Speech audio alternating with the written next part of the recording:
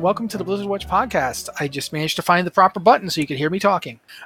This is Matt speaking. I am the host. With me this week are my fantastic co-hosts, Liz Harper and Joe Perez. You guys, I'm sure you can come up with something you'd like to say hello to our friends. Hello. Hi, I am not a meat popsicle. That we know of. It's not winter yet. Yeah, it's actually, it was nice up here. I know it's still hot down there. Oh, I mean, we actually hit the fall weather where it's like 70, and I'm like super excited. It's great. Yeah, it's been much nicer here. It was getting up to like 38 degrees Celsius, which is like, I think close to like 95, 96 over the weekend, but it's come down since. So yeah, we're happy here too. I assume it's still terrible in Texas, Liz. It's cooling down. I mean, we're in the 90s. It's not like out in California where they're in the like 110s, which is insane. Yeah. Sacramento is 113, I think. And I was like, oh my God, I don't even want to think about that. Yeah, that is, I mean, we do get that hot down here in Texas, but we are not that. We're into the cooling down phase. So it's only, 90 something today. Yeah. But, this has been us contractually obligated to talk about the weather because we're called Blizzard Watch and, very rarely talk about Blizzard. Anyway, there's some stuff going on in the world. I think the first thing we'll talk about is there hasn't been there's no announcement for when the next beta patch is coming. As far as I'm aware, we don't know when the next major beta patch is coming. We're pretty sure it's not today, though. So It's not going to come out like right after we've started the show. So I think we're safe talking about the beta. Now that you said it. Yeah, well, I'm going to try my luck. I maintain that for years there's been somebody waiting for Rossi, myself, and whoever else is on the show to mention it, and they have a finger on a button. As soon as they mention we're not getting a patch, button. Sorry, go ahead. Well, hey, no, I wouldn't be surprised. If that causes us to get an awesome new patch, though, hey, I'm there for it. But we do know that there are a few things that they are going to be changing. One of them is just a straight up, really nice fix for accessibility. They're putting in an option to turn off all the screen blur when you're dragon riding. If you've been on the beta at all... Oh, thank goodness. Yeah. If you've been on the beta at all, you know that the dragon riding can be extremely, extremely busy on the screen. There's lots of motion lines. And it can trigger motion sickness pretty bad. Yeah. It's not... I've actually had to stop doing it because it was giving me, like, migraine headaches. Which is terrible because it's super fun. It's a fun thing to do, but it's like, my head, don't stop. It also happens when I'm using the flight mode for the Drakthir. I'm hoping that they put it in there as well. Yeah, because it's a similar effect. Yeah. Yeah. Right now, I know that they're going to be putting in a change to make that accessibility option. You can just turn that off, which is kudos, aces. One of the things I've loved about the Dragonflight Alpha / Beta has been its focus on accessibility and bringing all the accessibility options together. So you can actually know where they are. So, that's a good change there. They're also going to be clarifying the tooltips for the dragons that you use in dragon riding so that they accurately reflect the amount, the actual speed that the mount goes. Rather than right now, I forget if they are like too low or too high right now, but the tooltips are off. They don't give accurate information. And finally, they're buffing, what's it called? Like Surge? Storm Surge? You linked this to us earlier. Yeah, I linked it to you. I read it myself, and I can never remember. Yeah. But they're buffing the major speed boost for the dragon flying by Surge forward. So Surge forward. When you went to do a zoomy and you press the zoomy button. Accepted. Yeah. Word replacement. Zoomies.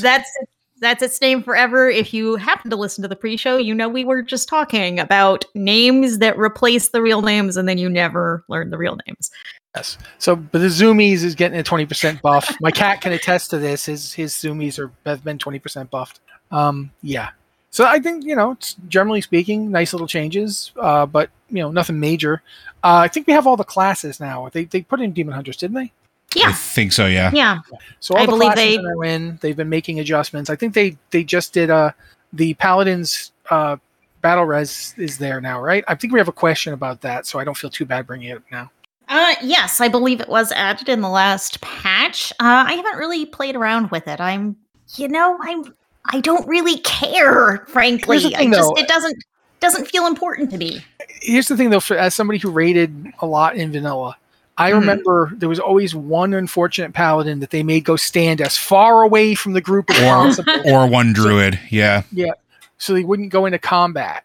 And they almost always chose a paladin because the paladin could start rezzing, and if things went really bad and somebody came over, he could then DI one of the healers that he already rezzed. Yeah. So that was usually why we went with a paladin in my guild. I'm not saying that other guilds didn't use druids, but regardless, that's why it's kind of a nostalgic thing for me to see them giving a battle res to pallies, because the original battle resers were pallies in my guilds, but.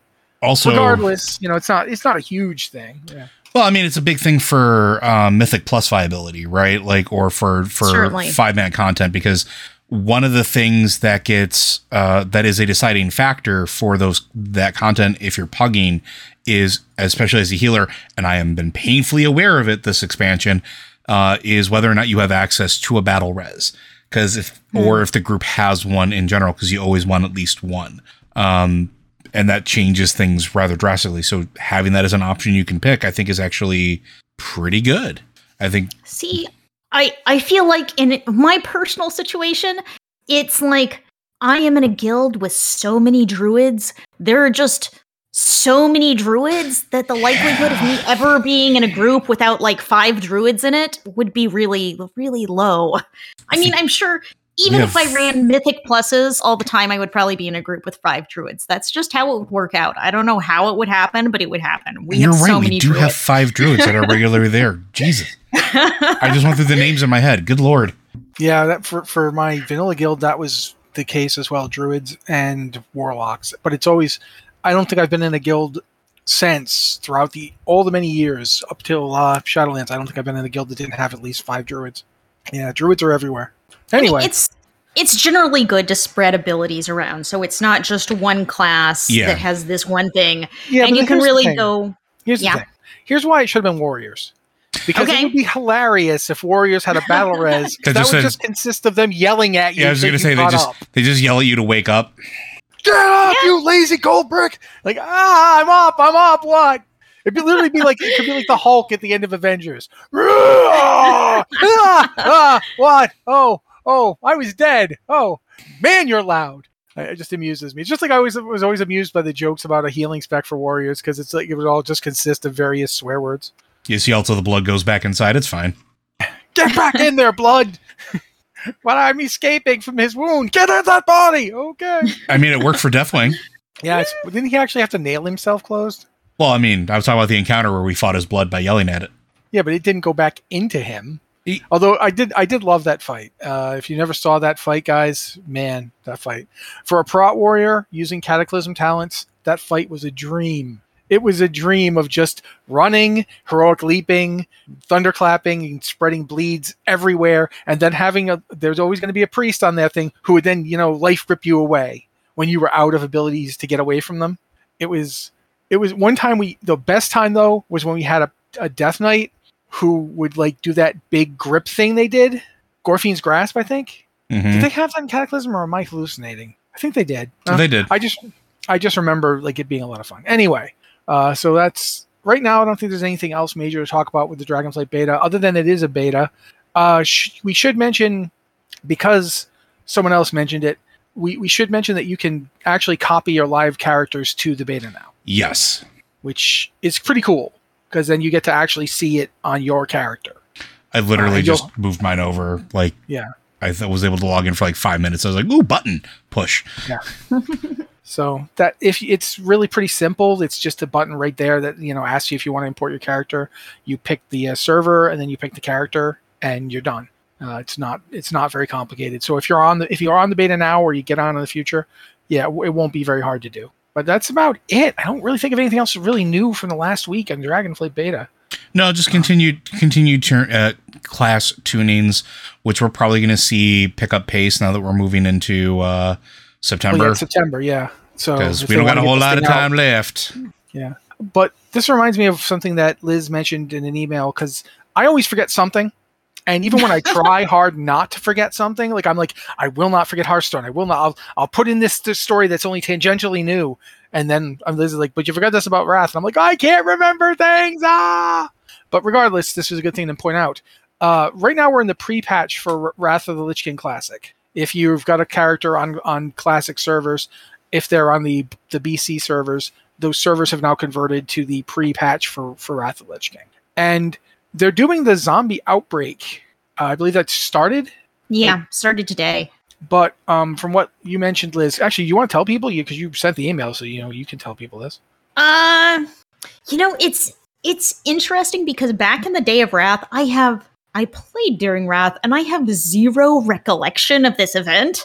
I assume it actually happened because everything tells me that it happened, but I have no memory of this happening.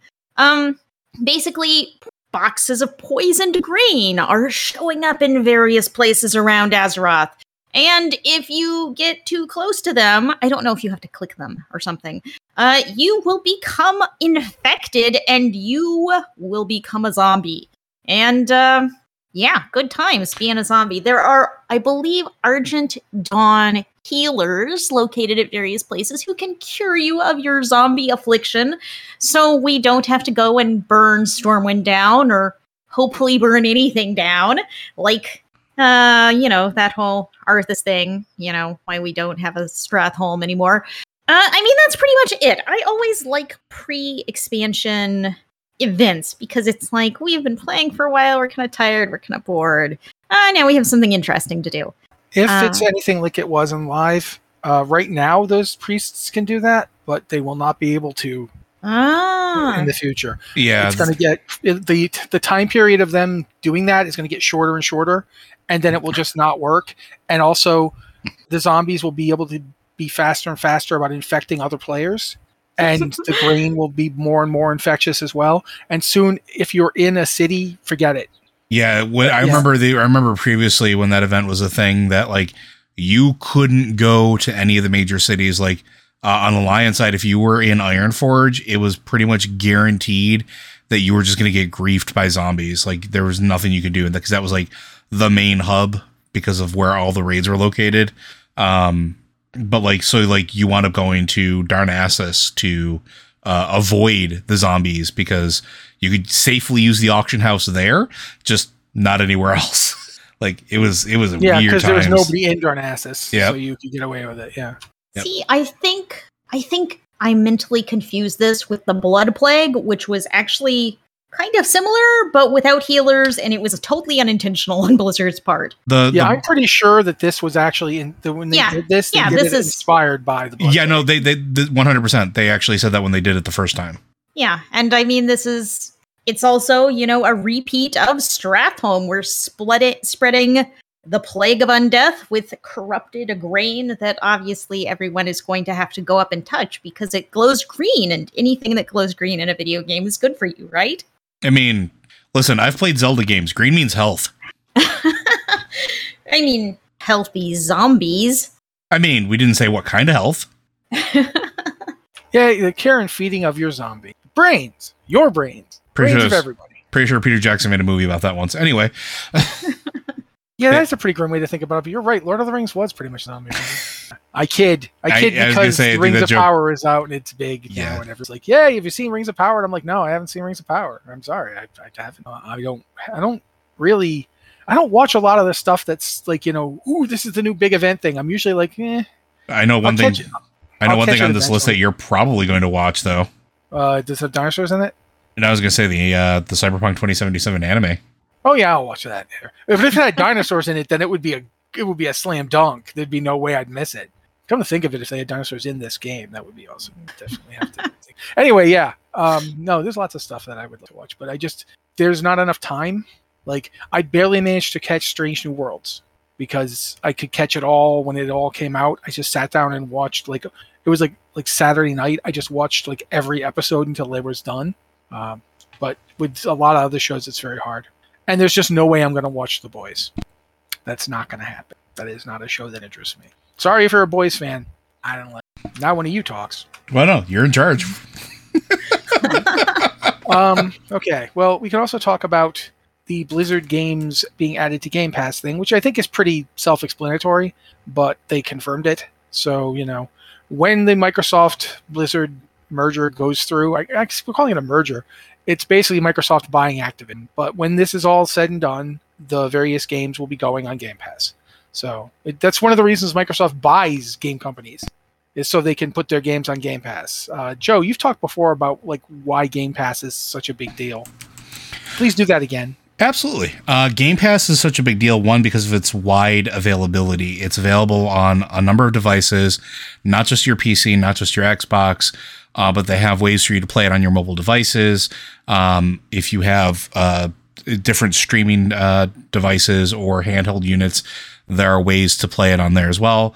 Not so much on the Steam Deck unless you want to start doing some hacking, but things like the Aya Neo and some other handheld devices that are coming out allow you to do it, as well as your phone or your tablet has access to it, which makes the availability of console level or PC level games very, very broad. One of the things that you just wrote an article about it, I tweeted about it, but games that we've talked about and we love, Immortals Fenyx Rising, are on there, big name titles that, you don't have to buy for $60-$70 a pop, but instead you pay your monthly fee and you get them. Also the plethora of indie games that are available on it, or smaller titles in general, is just absolutely phenomenal. Games like Infernax, which is a over the top love letter to, Metroidvanias, or, games like Tunic or Death's Door, or Minecraft is available on there as well. Teenage Mutant Ninja Turtles, The Shredder's Revenge, that just came out, is available there as well. It's a big deal just because of the number of studios that they have access to and the amount of games that they put on it. Adding Blizzard to this is just another feather in the cap of why Game Pass is absolutely phenomenal for gamers, right? You have access to so much as a result of it, and it's just going to get bigger and bigger. Yeah, and it's one of those situations where you can, it's essentially kind of like a try it, and if you really like it, you can buy it to support the company sort of thing. Mm-hmm. I wouldn't even have played Dead Cells if not for Game Pass, and I think it's a really good game. Tunic, you mentioned, that's another really, and Liz, you've talked about it too. I know that you use Game Pass to figure out if you like a game or not, right? Yeah, I just love Game Pass because I can check out a game that I may never have played otherwise, that I might have just never picked up. And I can just, I'm going to download this, I'm going to play it, and, I hate it. And then I'm going to delete it and never play it again. Or, I love it, and I never knew I would love a game like this. Maybe I will try Immortals Fenyx Rising, which I know both of y'all have talked about as a great game. And I've seen it and it just never grabbed me. But now I have Game Pass and it's on Game Pass. So I should at least download it and try it because there's no cost of entry there. Yeah. And honestly, when we're talking about Fenyx Rising, this is a bit of a, swerve, but that game really, the game for me really grabbed me when I heard the opening narration, which is between the voice actors for Prometheus and Zeus. Mm-hmm. And it's Breath of the Wild is an amazing game. I watched my wife play it a lot. It's got a lot going for it, the art style, the world, all that. But it kind of lacks personality in the first few moments. Yeah, it's sort of like generic open world. You're thrown into it, and it doesn't really have. Yeah, it's coasting on the fact that it's a Zelda game, and people all know what Zelda games are, and that's fine. But Fenyx Rising doesn't have that, so it instead leads with what I think is one of the funnier opening narration bits between these two characters. Yeah, and that's Zeus being played by Daniel Matmore, and then Prometheus being played by Elias Toufesis. I can't pronounce his last name. I apologize, but they just phenomenal jobs. Yeah, it's really good. And then the game itself plays a lot like Breath of the Wild meets Assassin's Creed Odyssey. Mm-hmm. And I loved Assassin's Creed Odyssey. Everybody else loved Breath of the Wild. I liked it because it plays like Breath of the Wild without the weapon breaking, which drives me crazy. I hate the weapon breaking. So if you don't like the weapon breaking, but you liked everything else about Breath of the Wild, give this game a shot.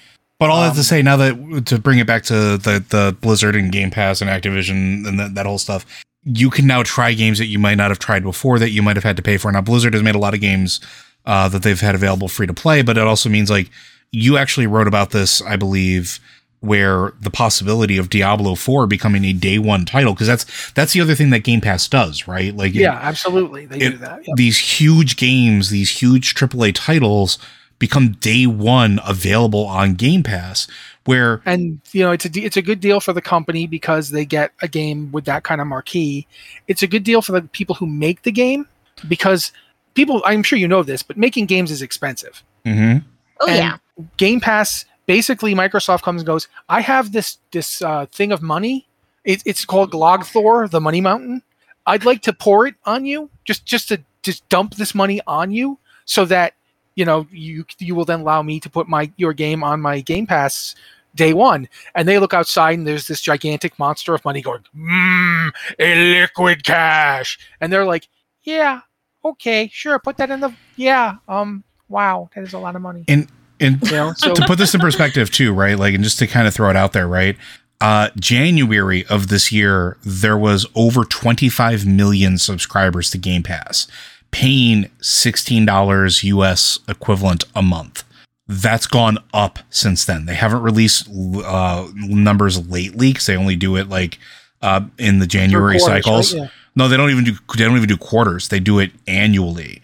Okay. So we won't find out what the numbers were until January of 2023, but that's not an insignificant number of people. No, you multiply 25 million times 16, and now it's at least $300 million annually, so yeah. And that was almost, it's not just the money aspect of it. It's also the fact that you have eyeballs going to your service. That right there, that's the big thing, right? Because Liz talks about games that she would never try, like otherwise, right? But having access to it, having it in your face when you open up that application to play another game or to see what's new this month, that's huge. Because how many people would try that little indie game that would not even have known it would exist? Or the fact that it helps take care of some of the marketing costs, because that's the other thing. Like, making games, is, to your point, is very expensive. Marketing them is also incredibly expensive. You have to pay the Google fee to get to get it pushed on the advertisements and the algorithms. You have to pay the TV fees or the sponsorship spots. How much you're going to pay for that Super Bowl ad to have your game highlighted, versus these little indie games now can have their stuff just thrown up on Game Pass and have it cycle through the little carafe at the top, or the carousel. And then how many people click on a game that they wouldn't have otherwise because of it?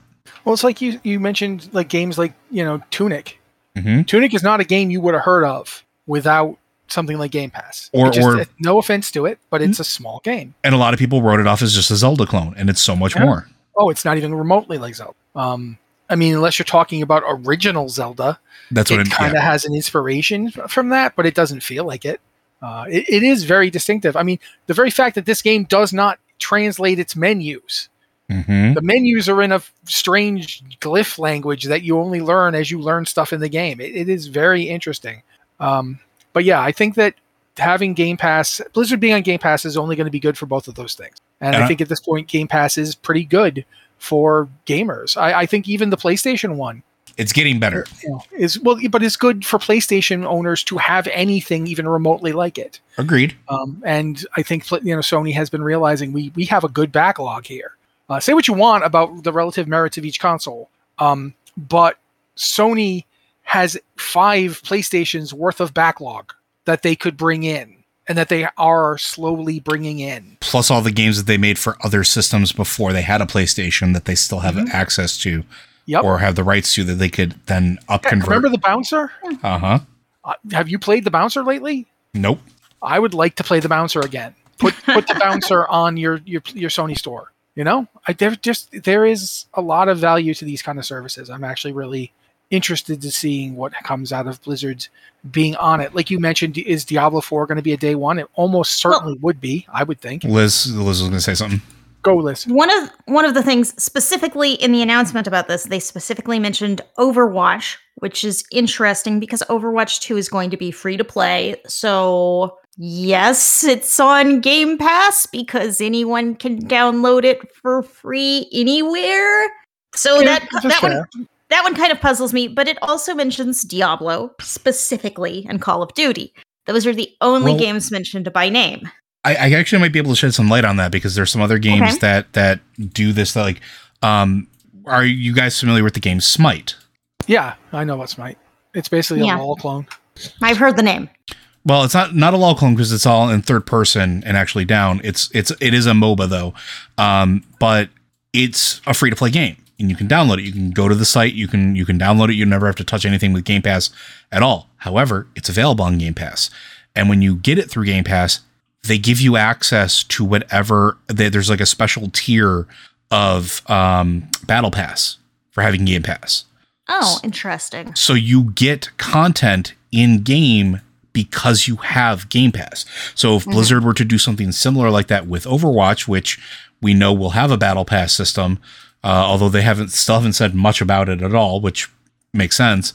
But I wouldn't be surprised if it gives you something. It's kind of like how Prime Gaming gives you, like, here's 3 loot boxes for Overwatch. Here's 3 packs for Hearthstone. Here's cosmetic upgrades, like the cosmetic helmets from World of Warcraft. They've been letting them become bonuses in Prime Gaming, one every month. So it's the Fire one, the Blood one, and the Frost one. They're on the Frost one right now, I think, I want to say. But yeah, I think so. But having it associated with that, they can make other things available to incentivize you using it through that system or to encourage you to try it if you normally wouldn't have. And doesn't like Riot do that with like League of Legends? Riot does it with League of Legends as well with Prime Gaming right now. And some of the other stuff, like they have different things and events. Like if you, depending on how you go into it, you can have access to extra things for the event based on how you play the game or what your account's associated with. So I think that's what they're going to do. And I think that makes it a very interesting prospect, especially for those games that are free to play. It's if you do it through this, maybe you get a little something extra, or it incentivizes players like you, to your points, both your points, that maybe wouldn't have tried it otherwise. Like Overwatch might be free to play, but there's a whole slew of people that maybe would never have touched it.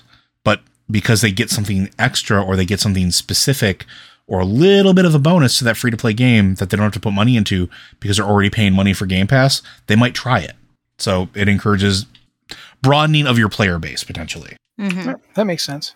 But regardless, that is something that is happening. And I'm not, again, I don't think anyone's like super surprised by this. No. But, you know, it's still cool. And now that we've talked about that kind of stuff, Liz, you basically don't think the Rendell thing in Hearthstone is worth talking about, or would you want to talk about it really fast? I mean, I think it's a brief mention. It happened a couple weeks ago. They added Rendell to the battle. Actually, it happened last week. Time. It's really weird. They added Rendell to Battlegrounds, and we wrote a news post about it, basically because I personally think it's really funny, Rendell's weird journey through World of Warcraft. See, we talked about something on Lore Watch this week that kind of ties into this. Yeah. Remember Zappy Boy? Yes. Who was just kind of a troll extra in a cinematic, and he became the phenomenon that everybody was talking about all through Battle for Azeroth? Whose real name is Zakan and goes back to the thing we talked about in the pre-show, just saying. Yeah, Zakan, who got renamed Zappy Boy by the community, and that's what everybody calls him. But he went from guy who was just there in one scene to guy who gets his own book to be a hero in. And he shows up in like another cinematic where he just gets to have a heart-to-heart with Saurfang. And it's like, why is this guy suddenly like why isn't he on the box art at this point? And I think that's very similar to what you're talking about with Rendell here. Let me kind of derail this a little more. It's like how your D&D group will always like adopt some weird character. Oh my god, yes. Like how our D&D group has adopted a village of pirate kobolds who live in our basement. But I think all gamers, you kind of latch on to like interesting characters, and then they sometimes become a thing. And Rendell has had this like journey where first he's just a dude you meet in Rivendreth, and then he's like hanging out in Castle Nathria to repair your gear, and then suddenly from all the gear repairing he's in Castle Nathria with a pile of gold behind him. And then he appears in Korthia wearing the ruby sunglasses, which are like one of the most expensive cosmetics, hard to get cosmetics items in the game. And it's just funny to see him make this transition. Now you've changed, Rendell. You let it go. Now he's in Hearthstone, shown with his ruby sunglasses and his pile of gold on a card in Battlegrounds. And what he does at the end of his turn is he steals the highest cost minion out of the tavern and puts it in your hand. So, you're continuing this journey with Rindle having, high class taste. And it amuses the heck out of me. It's not exactly like breaking news or anything. I think it's funny. Yeah, I kind of agree. I agree because it's the kind of thing that makes World of Warcraft what it is. Like, to a certain degree, think about everyone's reaction to Mr. Bigglesworth all those years ago. Or, the in-jokes that grow out of things. Like, do you remember that? This is one I know Liz was here for. Joe wasn't playing with us, but I mentioned it, I think, on the other podcast. Remember Corfax chasing us around? And he wouldn't stop, and he just kept, like, when we'd get up after he killed us, he'd run right back out to kill us again, even though he was all the way back over there. The second one of us came up, he'd just be charging. I think in order for everybody else to get up, I had to get on a horse and ride away from him to keep him chasing after me so everybody else could res. And that's how Saurfang even became anything. Saurfang was basically just there in vanilla. And he became a thing because players would mind control him and have him attack horde people inside Orgrimmar. And then when he'd get out of mind control, they'd have to get it back really fast or he'd run out and kill them. And he just had that cleave that hit everybody. So yeah, I feel like that's something that I really like about WoW and Warcraft in general is these characters who just, like, they just come out of nowhere. And Rindle has been one of those characters. So yeah. Well, unlike Mr. Bigglesworth, who is, of course, Kel'Thuzad's cat, is also in Hearthstone. Of course. As a Battlegrounds hero, and there is, on one of his alternate skins, there's a description for each skin, and it mentions he was a rescue cat. And I think that's really great. We have, like, this horrible lich who went to an animal shelter and was like, this cat must be mine. I love this cat. It is mine. It cracks me up, these little things. And of course, Hearthstone is not canonical Warcraft lore, but sometimes it's really fun. I accept it. But we have now talked about everything that we have on this thing to talk about, except for one thing that we have on this thing to talk about, and that's Raid Shadow Legend. No, I'm kidding. Oh, I thought you were going to say Raycon. Anyway. Oh, Raycon. Yeah, okay, that's good too. Basically, they did their big, CD Projekt Red did their big Cyberpunk, stream reveal thing today. One of the things they talked about, of course, was the Cyberpunk Edge Runners cartoon that they got coming out, or as Joe just reminded us all, the thing Matthew will be watching on Netflix as soon as it drops. But in kind of conjunction with that, they did two other things. One of them was that they revealed, oh, hey, patch 1.6 is dropping today, by the way. And everyone was like, oh, we didn't know there was going to be a patch 1.6. Like, yeah, and it's going to have some bug fixes and some new guns. Oh, yeah, that's kind of nice. And it's going to have some cosmetic items from the show Edge Runners. Oh, that's kind of interesting. And it's going to have transmog, aka the wardrobe system. And then we're like, what? But we've wanted that for. And you can now go to a Ripperdoc, and they'll change all your facial features. You can completely recustomize your character. Say what? What? Oh, and yeah, we're going to also have cross progression. So if you're playing the game on a console, your last save game, you can go and get it on your PC and vice versa. And everyone was like, what? And they're like, oh yeah, and then we have this thing to show you. And they cut to a quick trailer for the next expansion for Cyberpunk 2077, Phantom Liberty. Mm-hmm. And we don't know exactly what it's going to be, but we know it's got the voice of V coming back. Both V's are going to be in it, and female or female, and Johnny Silverhand. Yeah, and they cut to Keanu Reeves himself saying, "That's right, I'm back. Not only going to be back for the new thing. I'm really excited." And there's like you're being deputized by the current U.S. government. States, the new United States of America. They get you to do something for them, and you actually swear an oath. Which begs the question: are we going to get? Because I don't know. There's only one of the endings that kind of like makes that a possibility. Mm-hmm. So that makes that one the canonical ending? Question mark? Or is this taking place before the ending in the interim? Because there is that gap, right? Yeah. Who knows? I honestly don't know. Technically speaking, though, there are two endings that make that possible. Yeah, no, you're right. You are correct. Yes, there are two. Sorry. Because you could do the one where you get out of town, or you could do the one where you end up getting really out of town vertically. Well, the one that you get out of town is with Johnny taking over your body. No, that's the Nomads I was talking about. Ah, okay.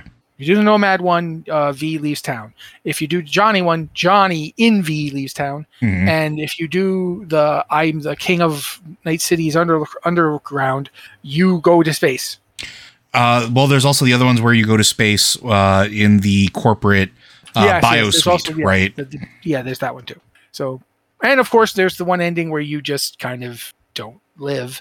But that one we won't talk about. But regardless, this could be, if it's after, it could set the endings as canonical. It could say, okay, it has to at least be an ending where V is still around and still, in control of their own body. Or it could be taking place before that ending, and it's just an expanded content chapter. Like, pretty similar to how, as one example, Skyrim or Fallout. Or BioShock. Fallout 4.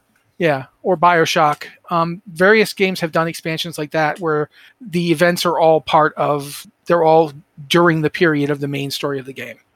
Fallout 4 in particular did a lot of that. Did New Vegas, actually. New Vegas, I think all of their stuff was during the main game. Yep. So it certainly is one way they could do this. I'm referencing Bethesda games because I cannot get this feeling in my head like Cyberpunk 2077 is just the best Bethesda game Bethesda didn't make. It feels so much like Skyrim sometimes. It's like, yeah, okay. Or it's definitely got the glitches from Fallout. So yeah.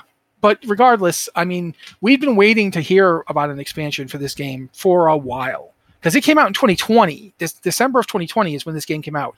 The game didn't get fixed to the point where it was really running well until more than a year later. Like, I think it's patch 1.4 and 1.5 are the ones that really made Cyberpunk what I'd call a legitimately good game. And I do think it is one now. I'm very fond of, but I was fond of it from the moment I started playing it. Same. Because it did have a lot going for it. But there was a lot of glitches, a lot of bugs, a lot of problems. But with this patch, bringing in stuff that the only thing that they haven't given players that they've been saying up and down that they want is there's no new game plus yet. And I don't know if there's going to be one, quite frankly. I don't know that it needs one. Yeah, that's fair. Because it doesn't have a limitless thing. Like, you get to level 50 and you're done. It's not like Assassin's Creed Odyssey where there was like this top level was level 99 and then there was like a Paragon-esque system that just kept giving you points indefinitely. You get to level 50, you are done leveling your character. But Night City is so big that I don't think it really matters. If anything, I would say the reason that the Cyberpunk has many launch problems as it did is because it is hard to realize just how ambitious this game was. Yeah. Because Night City is just so huge. Night City is one of the biggest game worlds I've ever been in. Just in sheer terms of content for it that has nothing to do with the story. It's just their content. There's so much of it. And so much of it is there's stuff that you will not find out about unless you just happen to go exploring and then you find it. I'm still finding like items and quest areas and stuff. And I've been playing this game since December of 2020. And there's still things I'm finding. So yeah. I think it's cool that they're getting the patch. I think it's cool that they're getting the expansion, although we don't know much about the expansion. I'm glad that, they got everybody to come back and do it. I am curious about what's going to happen once this expansion drops. Because CD Projekt Red basically, they've put themselves in a position where the next game they launch has to have a flawless launch. Like, I don't see how they cannot afford to do what BioWare did. They cannot afford to put out a game that is not as successful as they want, like Mass Effect Andromeda, and then put out a game that is utterly unsuccessful, like Anthem. Anthem was just not a good move. Although it did make money, but it didn't do what they wanted it to do in terms of recurring sales, which is why it's not currently being supported in any way. It wasn't like a blockbuster success that they wanted it to be. Yeah, and that's, people forget that when Dragon Age Inquisition was coming out, until it came out, people were like thinking Dragon Age was going to be the game that sunk BioWare. Because it was, the development process on it was so fraught with peril.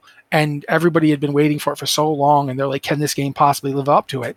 And they did. And some people have even said that it's probably the worst thing that ever happened to BioWare is that Dragon Age Inquisition was successful. Because then the Andromeda, they were basically forced to let somebody else make Andromeda. And those people made Andromeda based off of Dragon Age Inquisition. And if you've played Andromeda, that's a fair statement. Like, it feels a lot like Dragon Age Inquisition. But yeah, I think that generally speaking, it's going to be interesting to see what happens with CD Projekt Red next. They know they're working on both a new Witcher game and supposedly a new Cyberpunk. I don't know. Either you guys have anything else on that one before we move on? Like, Joe, I know you played a lot of it, so... Sorry, Liz was talking. I'm glad Cyberpunk did well enough to get a sequel. I have not really dug into the game, but I like those sci-fi worlds like it, and I need to sit down and really play through it. I mean, like Andromeda. I liked Andromeda. It wasn't as awesome, in my opinion, as previous Mass Effect games, but it did so poorly that we never got a sequel or a DLC. They didn't even release the DLC. Yeah, we didn't get anything to finish the story, which was really sad. So I'm glad that they're getting to continue expanding the world of Cyberpunk. Mm-hmm. Yeah, Joe's the reason I even got into it. Man, I traded games for a while. Yeah, no, it's exciting to see more content coming out for it. It's exciting to see that they didn't give up on it, which a lot of game studios would do, especially considering how rocky the launch was and how much they suffered. I mean, I'm not trying to paint them as like martyrs or anything like that, because they definitely, a lot of that they did themselves. But like, it's nice to see it actually come to where it should be, I think. So more content, I'm here. And they gave me Rogue's haircut. They did. Yeah, I was right there. That's the original. That's the 2020 Rogue haircut that they now put on UV. There are like 50 hairstyles now. I haven't seen what the male hairstyles look like because I mean, I'm not playing male V. What are you, nuts? But yeah, no, I'm really happy with this patch and what they're doing. But that does take care of news for once. We've got about a little bit more than less than 20 minutes to go, so we actually can answer some questions. If you've got a question for the podcast, please send it to podcast@blizzardwatch.com with the subject line podcast or Blizzard Watch, so we know it's for this show. If you, however, don't want to use email and you'd rather use our Discord, we have 2 channels there you can hit up. If you're a patron, you can use the Patron Q and Podcast Questions channel. We look there first because you guys pay the bills, and that's really nice of you, because otherwise I would probably have to be writing stories about toilet repair, and I don't know anything about toilet repair, so they would be bad articles. No one. Or you can go to the Q and Podcast Questions channels, because we do understand not everybody can support my goal of not having to write about toilets. No, seriously, we do understand it. The world is crazy, life is hard, money is constantly being demanded for a billion things. So if you can support us, we love it. If you can't, we still want to hear from you and get your questions and so forth. Every week I try to come up with a new mechanism for this. Last time I tried dice rolling. I think the time before that I just read something. This time I'm just going to say Liz. Okay. Our first question is from Tetsimi. What is your hope with the Dragonflight HUD and UI redesign? If you aren't rating PvP Mythic Plussing, what type of add-ons do you think will still be wanted? Honestly, the Dragonflight UI redesign, it really meets most of my expectations. It does a bunch of things right and just, kind of cleans up the UI and basically lets you do what you want. You can move stuff here, you can move stuff there. You can make things bigger, you can make things smaller. And every patch they've done so far to the alpha, and hopefully now the beta, has added a few tweaks, a few more things you can move around and change. And I am here for it. I think it is great. Add-ons, I'm not sure. I think if you aren't rating PvP Mythic Plussing, I think you may be able to just get by without add-ons, because most of the additional add-ons I can think of are really to support higher end play that you're likely to get into if you're doing rating and Mythic Plus. What do y'all think? I mean, auction type stuff is always going to be necessary. They've changed the auction UI in the game, and it doesn't change the fact that some program that allows you to automate the auction experience is going to be necessary. There's going to be some add-on that does that. So that would be my statement on that. As far as the UI, I like the fact that it almost has like a bartender-like level of moving stuff around. Like, you can move your action bars any old where you want to go. Yeah. Yeah, honestly, that was the biggest thing that they added that I was really excited about was essentially Move Anything was one of those mods that was like a must-have for me for over a decade at this point, where being able to literally take any option in the UI and move it wherever I want or hide it as I want is there. The only thing that I think is still not quite 1-to-1, but it's really, really close, is how they're doing the bars in the UI now. Bartender still does a couple tricks that the UI doesn't do yet.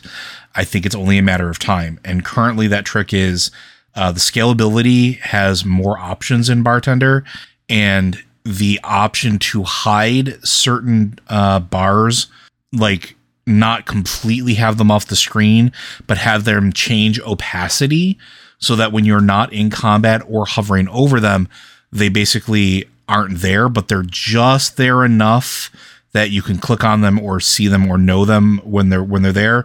So when they pop back in, it's not as jarring, because I think the default UI has it where you can hide certain bars when you're not in combat, but it doesn't always work, which, that's a thing. So until that gets sorted, Bartender's still up there, and the raid unit frames, I still think if you are a healer, condensing that information into a nice package, it's getting better, and they've continued to improve that. It is still not where I would like it to be, so until they get it there, I'm still going to be using Grid, because I can customize it and put like buffs and debuffs and at-a-glance stuff where I need it on a very small package, and not have to worry about, the default UI kind of being a little clunky in that regard still. So it's close. It's real close. But that's one of the things that you're more likely to run into if you're doing raiding. Or exactly. Yeah. Yeah. I think probably the best thing about it is, kind of the average player who logs on and levels and enjoys the story, they will have easy access to the same tools that a lot of other players do. The more serious players who, play all the time and have tons of add-ons. But now those tools are going to be easily accessible to everyone, because there are people out there who play without add-ons, who just jump into the game, and they miss out on a lot of things that make the game easier to play or let them customize things more. And now they'll just be able to do that if they want to. And it brings kind of a different baseline to the game, if that makes sense. Yep, it does. I just always like to say yes. Yes, it does. Joey, anything else? Or should we move on to the next one? No, I think that's really it for UI stuff. I mean, it's still work in progress, and with what they've shown us, I honestly just expect it to continue to get better. All right, well, you're up reading the next one. All right, this one comes from the Alternate Universe Liz. What is your favorite zone from Dragonflight testing thus far? And what are some non-spoiler highlights? Alternatively, tell me your thoughts on Pally getting a B-Res. I've already shared my thoughts on Pally getting a B-Res. Thumbs up for me. I think it's good to have tools and options. As far as my favorite zone so far from Dragonflight, honestly, it's the Drakthir starting zone. I think it has the most interesting lore nuggets right now. That's going to change. It's going to change, but as of right now, that's where it is. And there's some very interesting connotations for timeline and timing. So that's my pick. Off to you guys. Honestly, I really liked. You already mentioned the Drakthir starting zone. I feel like they're all pretty cool zones, but I like Thaldrassa's. I don't know how to pronounce it. Thaldrassa's, I don't know, but I liked just as a city goes. I really like it. I think it's a cool looking city, and the area around it is really pretty cool. It harkens back to both Boralus and Zuldazar, but in different ways, if that makes sense. But it feels like a place that has elements of both inside of it, which is good because I think both had their charms. I definitely found it's easier to get around than Zuldazar was, but it's still it really feels like a dragon city. It feels like a city dragons would have lived in. I'm actually really impressed with it. So I think that's going to be mine for now. I like it as a hub area. I think it's pretty cool. See, I'm afraid I have no particular opinion on this. I mean, I like them all. Is there one that I can't think there's one I like super love more than the rest? I also haven't gotten as much time as I would like to play through this, I would love to spend more time and go through everything, but man, it is hard to find time to do everything. One thing I particularly need to do is play through the Drakthir starting zone, because I was playing in the alpha before there was a Dracthyr starting zone, and so you would just roll a Dracthyr and it would throw you out into whatever zone. And I found Dracthyr really confusing to play.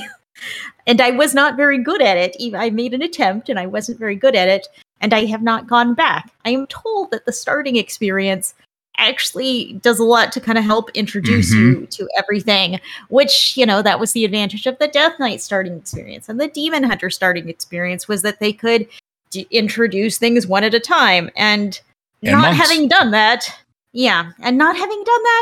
very confusing. So, I don't have an opinion here, but I definitely need to play through the Dracthyr starting zone. I've only heard good things. Yeah. So, hopefully that answers your question. That means now we toss it over to Liz. More questions.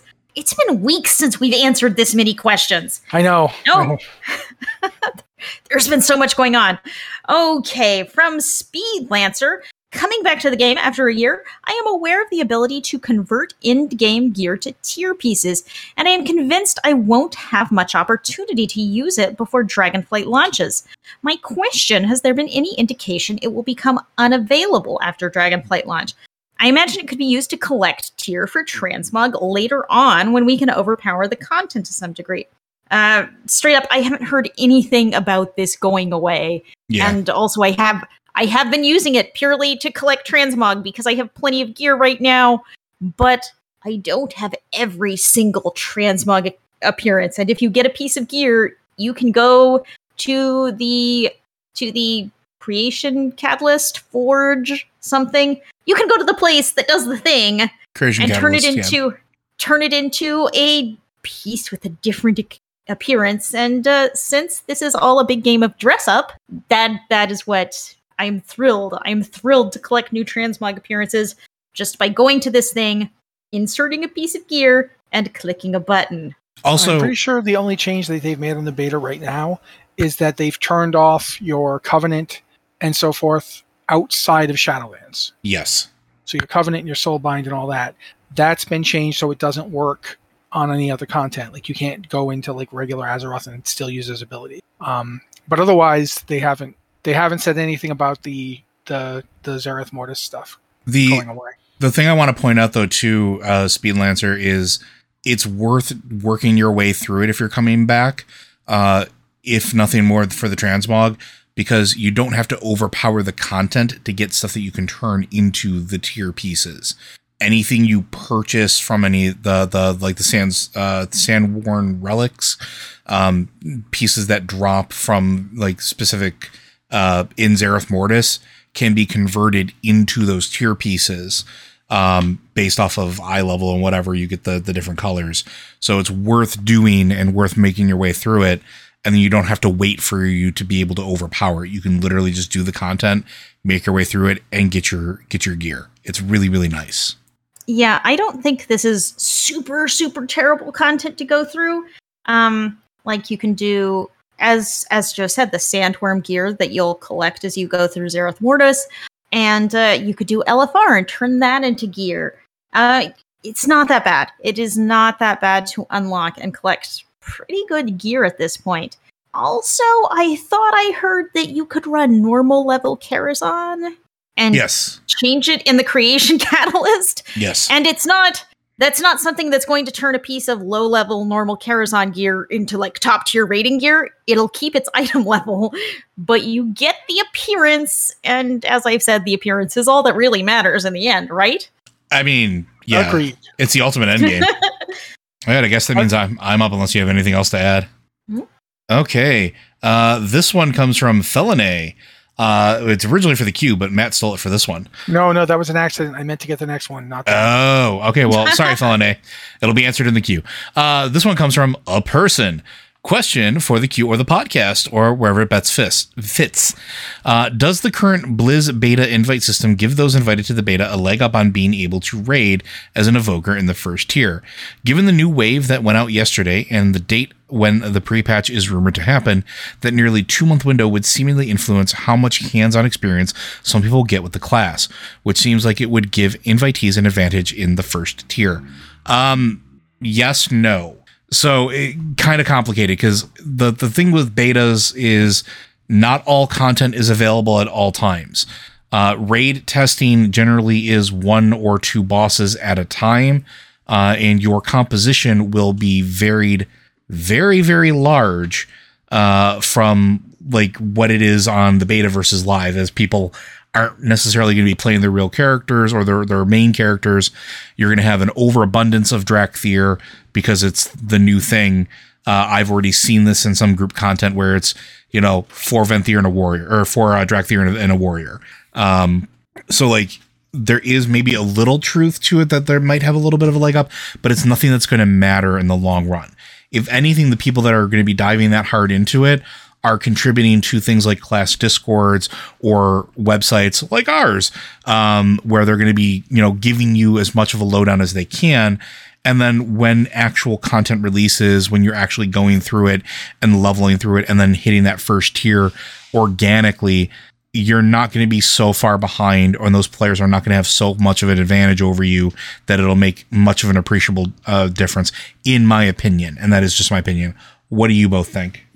I mean, I agree with you. And the other thing is, on a beta, you are not necessarily playing with the final talent arrangement or the final balance level. Mm-hmm. So, and sometimes you can get a lot of changes from beta to live. So we saw that with Shadowlands. I think there's enough that can change between beta and live. It's like, okay, they're getting an early look. Yes. But, their experience could change. And as Joe was saying, class composition in groups in beta is really weird because you have so many Drakthir, so many people want to try the new hotness. So it's not representative of the final experience. And yeah, some of that knowledge is going to transfer, but not so much that you can't catch up, and probably catch up pretty quickly as you play through the live game with the final finished version of Drakthir. Mm-hmm. And I'd actually say you might be better off if you've never played in the beta, because you won't learn things that are later incorrect when they change. I know I really get into like muscle memory, and it's like I learn how things work, and then when something changes, I really have to like retrain myself. So I think you have advantages, and I think you have different advantages if you were playing in the beta and different advantages if you aren't playing in the beta. But I don't think it's going to be a huge unbalance. Yeah, I the second thing Liz said is something I was going to say as well. Just from my own experience doing betas, I'm going to use the Wrath of the Lich King beta as an example. When I was in that beta, I played a lot of Death Knight. Like I think I had 3 different Death Knights for every spec. So I'd have a character for every spec, and I could do without having to switch it around. And the demo, the starter experience really changed over the course of that beta. And the talents, and keep in mind that the talent tree at the time was the one we saw, the original talent tree just expanded out to Wrath levels, where like you could get 45 or so points in a tree. By the time that Wrath actually came out, I had no idea anymore what did what. Does Corpse Explosion still exist? Can I do that? Oh no, it's gone. Oh no, it's back. Okay, it's back. Like that kind of thing. There's a big problem there. The other thing is this, and I think this is a really important thing to keep in mind. Leveling in a class when the class has gone live and is in its quote-unquote final form, or at least its form for a couple patches, and it's not going to change drastically. Like they're not going to suddenly add whole new talents. Once the game goes live, that's it. They're not going to throw in whole new talents unless they absolutely have to. Yeah, I don't know. They've done it before. Yeah, but not very often. Just that once it's in a relatively finalized state, you're going to have at least a patch with it. Yeah. You're going to have enough time. As you're leveling up, you will be learning how to play it. That's kind of one of the things about leveling up. The thing that I like about leveling is that it teaches you how to play the class. And plus the starting area, like Liz just pointed out, and like I've gone through the Drakthir starting experience, it is really geared towards teaching you what your abilities do in a way that feels good, and sort of like helps you get that muscle memory. They're going to fine tune that for live, right? Like it's already changed since it's been released. It's going to continue to evolve till it gets to a point where, if somebody played it 3 months in advance and you played it now, you're still going to have that same, like, get out of that experience and have the same basic tools. So like they're setting you up for success. They're definitely not just catering to the folks that get the beta access. And I don't think the gulf isn't as large as it could have been or as big as we've seen in the past. Like, had this been 10 years ago, I think you might have had a case, but they've been pretty cognizant of that for the last several expansions.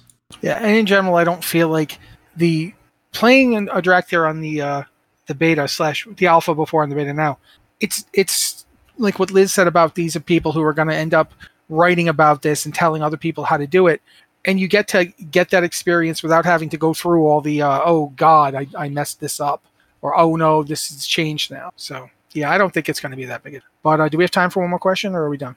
I can good for one more if you guys are. Yeah, this is kind of the end of my time availability. Is it my turn again? Yeah, so this is actually a pretty big question, but I mean, it's up to you, since it is the end of your time of availability. Okay. Well, this is also kind of lore heavy, so I could just walk away and let y'all answer it.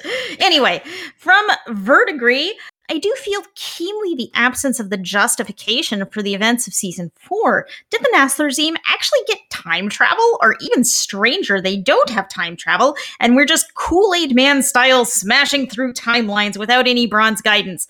Literally without any regard to causality, just for coin. If the Nathrezim have time traveled, I want a story about it, considering the foreknowledge of the Automa, the Oracles, and the First Ones. And was Denathrius taken back somewhere? Well, we follow him to a time warp on the planet of Narthzera. He got to from Karazhan. Did he take the Mechagon route to enter the void via Nyalotha, seeing as he's all about shadow? Was the door to Gorgrond for Denathrius to feast upon the wellspring of vitality of the Botani and the Everbloom? Then did he sneak through the Kirin Tor's Stormwind portal? Repeat to yourself, it's just a game. I should really just relax. I mean, this is like funny and interesting, but I really think Matt hit it on the head here.